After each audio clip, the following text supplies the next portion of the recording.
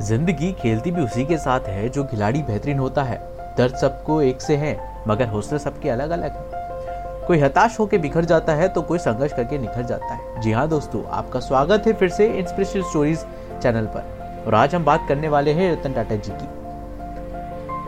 कहते हैं कि अक्सर आम लोग अपमान का बदला तत्काल ले लेते हैं, लेकिन महान लोग उसे अपनी सफलता की सीढ़ी बना लेते हैं। टाटा कंपनी को नई ऊंचाई पर पहुंचाने वाले रतन टाटा पर यह कहावत बिल्कुल सटीक बैठती है। टाटा सन्स में 100 से ज्यादा कंपनियां आती हैं। इन कंपनी में सुई से लेकर स्टील, चाय से लेकर 5 स्टार होटल तक और नैनो से लेकर हवाई जहाज तक सब कुछ मिलता है। ये हम टाटा ग्रुप के चेयरमैन रहे रतन टाटा के जीवन की एक ऐसी कहानी बता रहे हैं जो सभी के लिए प्रेरणादायक है। जी हाँ दोस्तों, रतन टाटा की जिंदगी उतार चढ़ाव से भरी रही है। उनका जन्म 28 दिसंबर 1937 को हुआ था। वे टाटा समूह के संस्थापक जमशेदजी टाटा के पोते नवल टाटा के बेटे हैं। रतन टाटा ने IBM की नौकरी ठुकराकर टाटा ग्रुप के साथ अपने करियर की शुरुआत साल 1961 में एक कर्मचारी के तौर पर की थी, लेकिन साल 1991 आते आते वे टाटा ग्रुप के अध्यक्ष बन गए। 2012 में वह रिटायर हो गए। रतन टाटा ने अपने 21 साल के राज में कंपनी को शिखर पर पहुंचा दिया। कंपनी की वैल्यू 50 गुना बढ़ा दी। वो फैसले लेते गए और उन्हें सही साबित करते गए। ये थी हमारे रतन टाटा की खासियत।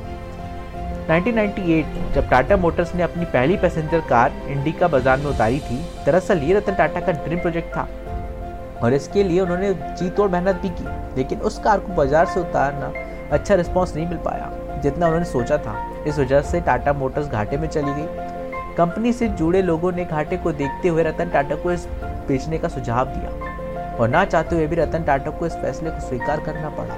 इसके बाद वो कंपनी बेचने के लिए अमेरिका की फोर्ड कंपनी के पास गए।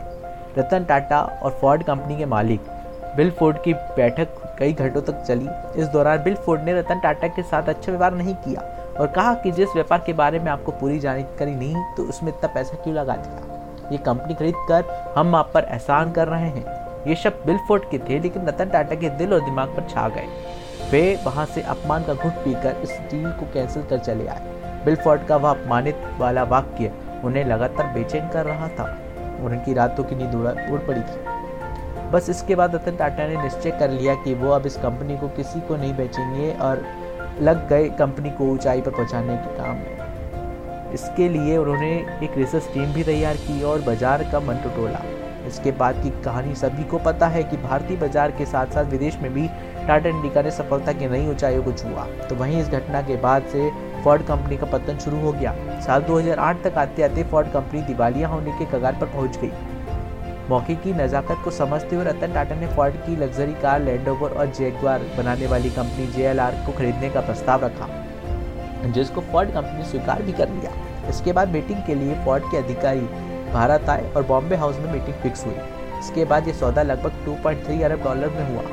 तब बिल फोर्ड ने रतन टाटा से वही बात दोहराई जो उन्होंने रतन टाटा से कही थी, लेकिन इस बार थोड़ा बदलाव था। उस समय बिल फोर्ड के शब्द थे, आप हमारी कंपनी खरीद कर हम पर बहुत बड़ा एहसान कर रहे हैं। आज JLR टाटा ग्रुप का हिस्सा है और बाजार में बेहतर मुनाफे के साथ आगे बढ़ रहा है। रतन टाटा चाहते तो उसी समय बिल फोर्ड के साथ हुई मीटिंग में उनकी बात का जवाब दे देते, लेकिन कहा ना कि महान लोग अपनी सफलता से लोगों का जवाब दिया करते हैं। तो दोस्तों, ये थी आज की हमारी inspirational stories on Ratan Tata. उम्मीद करता हूँ आपको पसंद आई होगी। शुक्रिया।